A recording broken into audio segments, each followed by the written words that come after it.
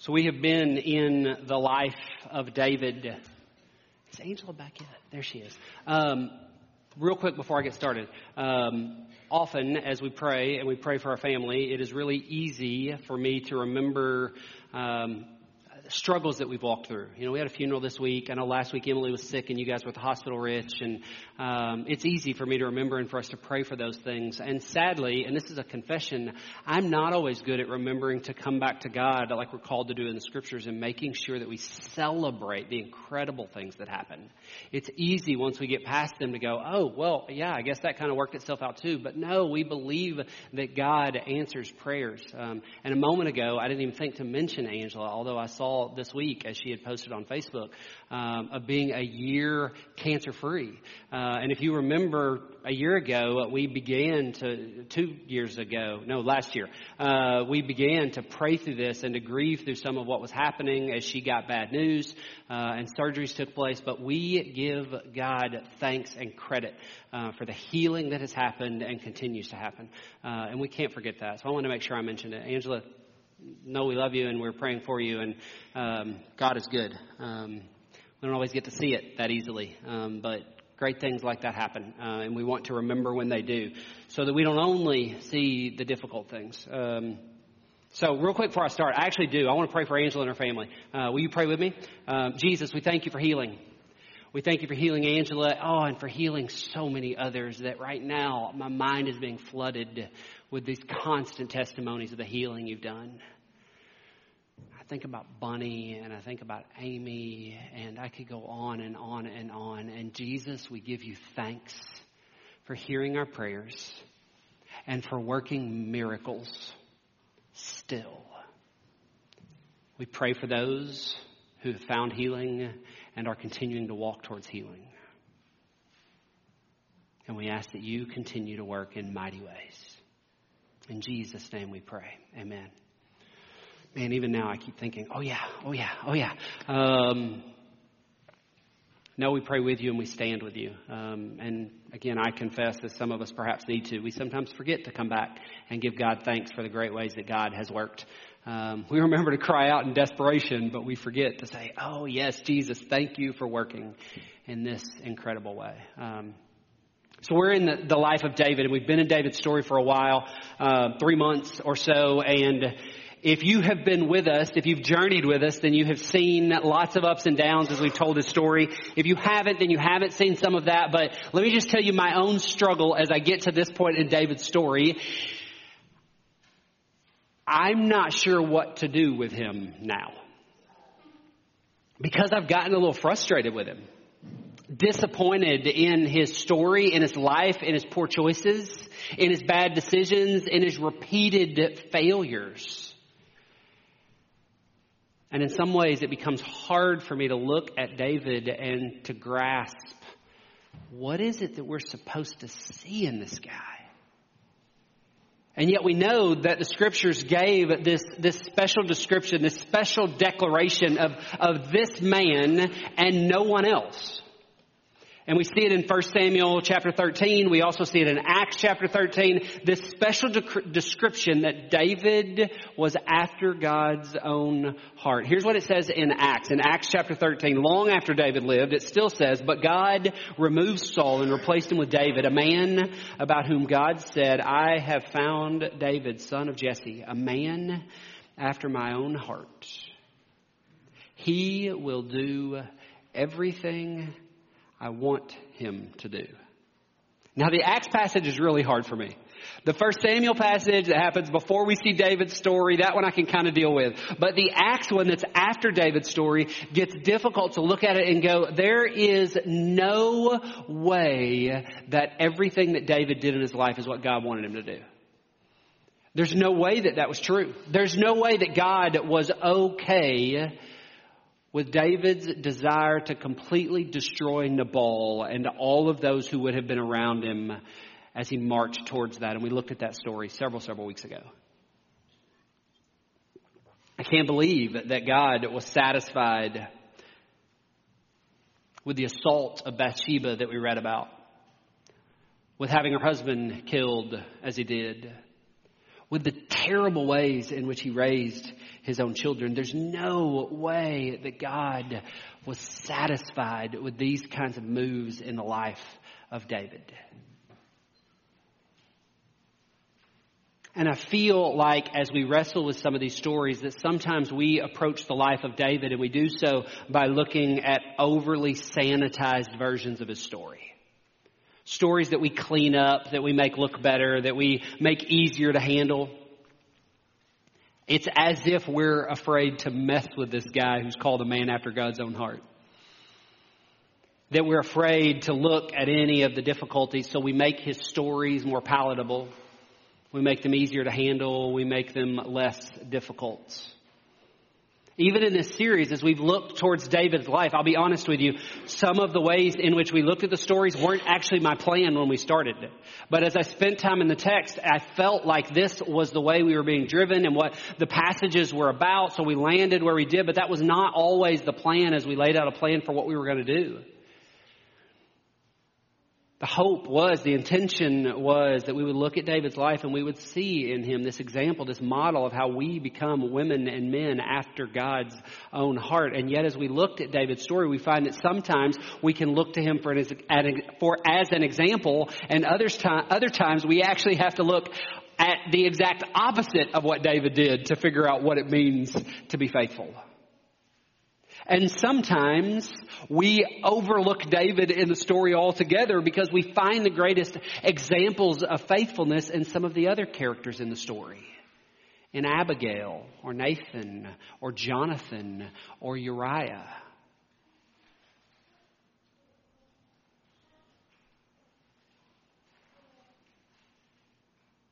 If we look at these unsanitized stories, if we look at these stories in all of their difficulty, in all of their struggle, we find this man who is deeply flawed.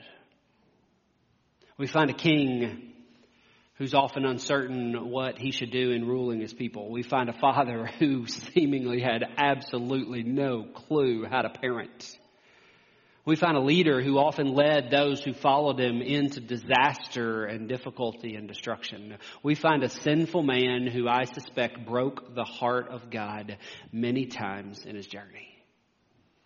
We find a floundering faith with all of these ups and downs that is sometimes beautifully bold and other times amazingly cowardice. And if you're anything like me, as we look at the difficulty of these unsanitized stories, of these stories that aren't cleaned up, of these stories that aren't easy, sometimes we can be tempted to turn our back entirely on David. To just throw him out and say, I don't want anything to do with this bum. His story is a mess. This is not who I want to follow. This is not the example that we're supposed to follow. We wonder if perhaps God made some kind of mistake in that declaration of who David would be. We see that David failed God's expectations over and over again. And we even begin to wonder, or at least I do, if maybe as God spoke about this guy as having his own heart, if we're really only supposed to notice the highlights and overlook all of the other pieces. That's the temptation that comes with me if we look at the difficult stories. I feel like we can go that direction, or sometimes what we do is we swing to the exact opposite side. And we decide to read these stories and clean them all up. We decide to make them easier to handle, or only use David's stories that help us prove our point, that help us say what we want to say about David. So we start with the understanding of this must be what God wants, and David is what God wants. So I'll tell the stories in a way that always make it look like David does what God wants. David is the good guy in the story, so I'm going to tell the stories that portray David as the hero of faith. And we sometimes take these stories and we try and synthesize our understanding of what God wants with the ways in which we tell the stories, so that those two things line up, so that we feel better about who David is and about our frustrations and about our struggles.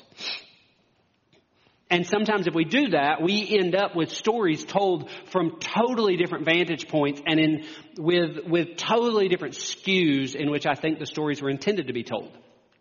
Easy example is to read these stories and decide that Bathsheba was actually the culprit in that entire situation. I mean, how dare she be hanging out on her roof naked in the middle of the day? Like, why did she think that was a good idea? And how should she tempt David in such a way? And this really wasn't David's fault. It wasn't possible for him to withstand what was happening. But none of that's in the story. That's the attempt that we make when we need David to feel comfortably like the good guy to us.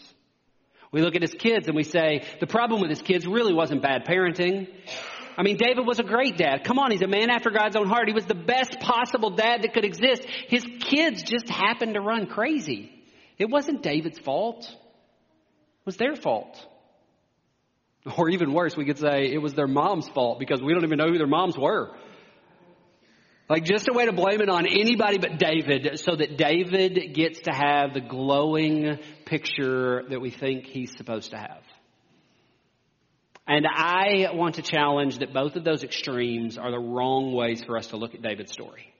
To move to the side that we want nothing to do with him anymore, or to move to the side that we clean up his story so much that we don't actually look at the real David. I think both of those are different from what we're supposed to do. I think we're actually supposed to land somewhere in the middle. And if we land somewhere in the middle with David's stories, we see that there are days that David lived faith in incredible ways, exactly as we would hope, exactly as we would dream for him and for ourselves, what we would expect to happen in this hero and this man after God's own heart. But that there are also days that he does a terrible job living that way. That his faith isn't at all what we would hope it would be, and I don't think is what God hoped it would be. If we're willing to read somewhere in the middle, yes, we find a deeply flawed hero of our faith. But a hero nonetheless. It reminds me of a quote that we looked at really early in this series. It may have been the very first sermon that we did back in September. It was from a guy named Kurt Thompson in a book that he's written called Anatomy of the Soul. It says this. It says, Scripture, it should be on the screen. Scripture recounts how God got involved in the lives of a particular people. A people who were not necessarily great partners, for the purpose of collaboratively saving the world from itself and establishing God's kingdom of justice, mercy, and goodness. It continues, but this is no fairy tale. Naturally, given that the story involves real people, it's messy. Also, since it involves God, you get the sense that the story is not so much about how to simply clean up the mess, but how creative you can get with the mess you have. This is what God seems to be up to. Creating good, mysterious things out of messes. David was a mess. There's no way to get around that. David was a mess. And even as I say that, my mind goes to Brene Brown. We quoted her the last 2 weeks, who would say, David wasn't a mess. David's decisions were a mess. Either way, David made a mess out of what God wanted him to do. David was a mess. But I think it's important for us to understand that this is a secondary truth of David's life. This is a secondary truth of who David was and who we're supposed to see in David's story. The primary truth of the story and the primary truth of David's story is far more important for us than simply seeing David as a mess. What makes David special, what makes David unique, was never about David himself. What made David unique is mentioned here in this psalm or this poem that we read in 1 Samuel chapter 22. Verse 20, the very end of it says this. It's on the screen. It says, He rescued me because He delights in me. These were David's words. He rescued me because He delights in me. This is the primary truth of David's life that I think makes this entire story worth us reading. God delighted in David. From the very beginning, from the moment when He created David, God delighted in David. When God found him wandering in the fields, Dad and his brothers had forgotten to invite him at this meeting that was happening with Samuel. God delighted in David. When David faithfully served King Saul, waiting on his turn to become king as he was told he would be, God delighted in David. When David conquered the giant that everyone else was absolutely terrified of, so much so that they ran away, God delighted in David. When he became friends with Jonathan, when he made these vows to Jonathan about how he would live life and how he would protect his family and always stay faithful to his family. Later, as we watch and he rescues and saves Jonathan's son Mephibosheth, God delighted in David. As he listened to the wisdom of Abigail, as he confessed from the sin that he was pursuing, that he was chasing after, as he was going to slaughter Nabal and everyone with him, but he turned away because Abigail spoke wise words of conviction over him. God delighted in David. And I think even in the assault of Bathsheba, the killing of her husband, and the terrible way in which he parented his kids, God delighted in David. Now, he didn't delight in David's behaviors. He wasn't satisfied with what David was doing. David failed in those situations, but God delighted in David. God loved his child. You see, David was a man after God's own heart, not because he lived some kind of life without flaw. Not because of flawless living, but he was a man after God's own heart because God delighted in David. This passage that we read, 2 Samuel chapter 22, it's hard to nail down the origins of what's going on in this story. It's hard to understand exactly where it came from. Did David write it or did he not? Is it only that he sung this psalm, or maybe he didn't even sing it, but he only spoke it like a poem? We don't actually know how that happened or what happened with it. We don't know the exact time frame of where it came into the story, because there's this weird mention in the introduction of it that he sang this song as he was rescued from his enemies and as he was rescued from Saul. Well, at this point, Saul had been gone for years. Saul had passed away long ago. So we read it and it's confusing. We're not sure exactly where it comes from. And yet the imagery that's in this story, although so much is unknown, the imagery that's in it and the way in which it describes God is beautiful. I'm killing all these babies. I mean, Lydia's losing it up front. Liam's having to be walked around in the back. The ones of you that are no longer babies, I see you wrestling also.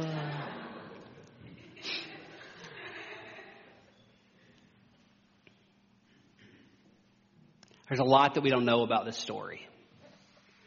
But what we can find for sure, if we're willing to look at it, if we're willing to look at this psalm, at this poem, at this hymn, is that we get to see a lot about David's heart.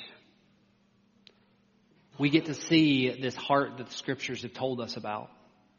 Because what it tells us is that David believed that God had rescued him repeatedly. David believed that it was God that had protected him from his enemies. David believed that it was God who had saved him from his sins. As he speaks about God and he describes God, he talks about a rock. He talks about a fortress. He talks about God as his savior, as his refuge, as his protection. And he proclaims with this incredible imagery that when he cries out to God, that God rushes in like this mighty storm. That there's thunder and lightning and wind and rains, that everything goes crazy, and that God's presence can't be ignored. That God is seen everywhere, all around what's happening and what's taking place. God cannot be overlooked because God moves in mighty ways when David cries out to him. God had come to the rescue. God had protected David. God had swept in and restored David to safety. This was David's proclamation. This was his song. This was his poem. These were the things that he believed deep down in his soul. And yes, there's this bit of me that's cynical and wonders why in the world would God rescue David, this miserable soul who mistreated so many people along the way. And it's because of what the very last bit of the psalm we read says. God delighted in David. God was creating good, mysterious things out of messes. That's the way Kurt Thompson said it. And because David recognized God's delight in him, after repeated and significant failures, he cried out to God. Why? Because he believed God delighted in him. My own personal belief on the timing of this psalm, 1 Samuel chapter 22, my own personal belief, it gets basically repeated in Psalms chapter 18, almost verbatim. And my own personal belief is that this was kind of David's life song. That it didn't just appear once, but this is the one time we see it in his story. But that this was the song that he sang over and over and over again as God proved himself, as God came in and rescued him. As we read David's story, I don't think David is supposed to become our whipping boy, although sometimes that's what we want him to be. Sometimes we feel like he needs to suffer these intense consequences. And the truth is, he did suffer some significant consequences. But I don't think that we're supposed to just beat him up. I think actually as we read this story, we're supposed to recognize that the story isn't even primarily about David. That's important that we see his strengths and his failures. Because I think in seeing some of those, we do gain some insights for our own faith journey. I think we can see as we look at David's life and we look at our own lives, we can see ways in which we have chosen faithfulness and walked with God. But we can also see ways in which we have done damage to God's creation. Ways in which we've chosen to run from God towards sin instead of what we were called to do. I think we can find ways in which we've been a part of helping God rebuild the kingdom and ways in which we've brought devastation and damage and destroy to the kingdom. And I think in looking at David's story, there is a piece that can inspire us to live more committed and more faithful. But more than anything, and I want you to hear this morning as we've journeyed through David's story, more than anything, we read the story of David because the story of David helps us recognize who God is. God chose David. God loved David. God protected David. God saved David. God used David to do incredible things. God delighted in David. And from the book of Genesis in the very beginning of our Bible through the book of Revelations in the very end of our Bible and far beyond as God continues to work in our lives and in our world, this is the work that God is about. God delights in his children, so God is continuing to do incredible work. God sees my highlights and my utter failures. And the scriptures remind me that God loves me through both. God sees when I partner well, and God sees when I bring damage to God's creation. And the scriptures remind me that God loves me through both. God protects me from my enemies and from myself and from my sins. And even when I fall, whether it's to an enemy or to selfish desires or to sin or to the consequences of life, the scriptures remind us and experience shows us that God rushes in like a mighty storm. As the song says, he reaches down from heaven to the depths of the sea. David obviously wasn't in the depths of the sea, but the image says he reaches as far as possible, beyond what is imaginable. And he rescues David up from the bottom of the sea and he brings him back to safety. That's what God does for me and for you over and over and over again. He reaches to the depths of the sea and he pulls me up and he brings me to rescue and to safety once again. Friends, David is not our whipping boy in this story because David is me. David is you. David is us. And we don't need a beating. Although sometimes we need to be redirected and we suffer consequences for poor decisions. But what we need is what God gives us over and over and over again. Grace and mercy and love and Jesus. On our best days and on our worst, God delights in us. Friends, God is creating good, mysterious things out of messes. And I am a mess. And you are a mess. We are a mess.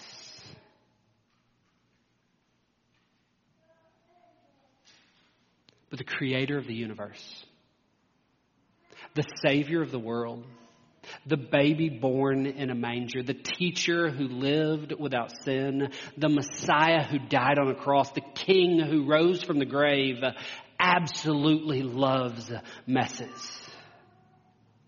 And He is working good, mysterious things out of us. Friends, if we will let the Savior have His way, then the Holy Spirit will come in like a rushing storm. The Holy Spirit will rescue and restore us. The Holy Spirit will save us and make of us a brand new creation. This is David's journey. This is David's story. This is God's work, not just in David's life, but in the life of every hero that we read about in our scriptures, and of every hero that we have in our faith journey, from then till now and beyond. And the promise of the Bible, the promise of Jesus, the promise of the gospel is that this can be your story too. This can be my story too. I want to read to you this passage again. I was supposed to have it pulled up, but I didn't get that done, so you'll have to bear with me for just a moment. I want to read to you again from 2 Samuel. And this time, as I read the passage, I'm going to read it from a different translation. One that is perhaps less familiar, but has a beautiful way of clarifying things to us. I want to read from the Message. And it is my hope that as I read that you can hear this not just as David's prayer to God, not just as David's cry to God, but as your cry to God also. So will you listen as we read again from 1 Samuel chapter 22? It says, David prayed to God the words of this song after God saved him from all his enemies and from Saul. God is bedrock under my feet, the castle in which I live, my rescuing knight. My God, the high crag where I run for dear life, hiding behind the boulders, safe in the granite hideout, my mountaintop refuge. He saves me from ruthless men. I sing to God the praise lofty, and I find myself safe and saved. The waves of death crashed over me. Devil waters rushed over me. Hell's ropes cinched me tight. Death traps barred every exit. A hostile world. I called to God. To my God I cried out. From his palace he heard me call. My cry brought me right into his presence. A private audience. Earth wobbled and lurched. The very heavens shook like leaves, quaked like aspen leaves because of his rage. His nostrils flared, billowing smoke. His mouth spit fire. Tongues of fire darted in and out. He lowered the sky. He stepped down under his feet. An abyss opened up. He rode a winged creature, swift on wind wings. He wrapped himself in a trench coat of black rain, cloud, darkness. But his cloud brightness burst through. A grand comet of fireworks. Then God thundered out of heaven. The high God gave a great shout. God shot his arrows. Pandemonium. He hurled his lightnings a rout. The secret sources of ocean were exposed. The hidden depths of earth lay uncovered. The moment God roared in protest, let loose his hurricane anger. But me, he caught. Reached all the way from sky to sea. He pulled me out of that ocean of hate, that enemy chaos, the void in which I was drowning. They hit me when I was down. But God stuck by me. He stood me up on a wide open field. I stood there saved. Surprised to be loved.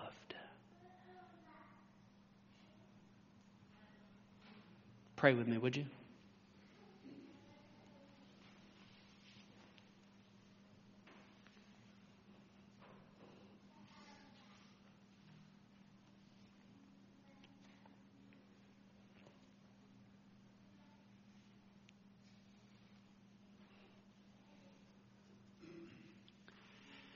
God, sometimes it is difficult for me to understand why. But you tell me over and over again in the scriptures that you love me. You say to us over and over again that you love us. God, help us find that deep love that you have for each of us. And God, we pray that your love would be so bold, so extravagant, so overflowing that it would transform us from the inside out. We pray that your love would creep into our soul and that it would take over the darkness that exists inside of each of us. The sin and the idolatry, the selfishness. And that as you transform our soul, that it would transform our life and that we would become a people who not only receive incredible love, but give incredible love.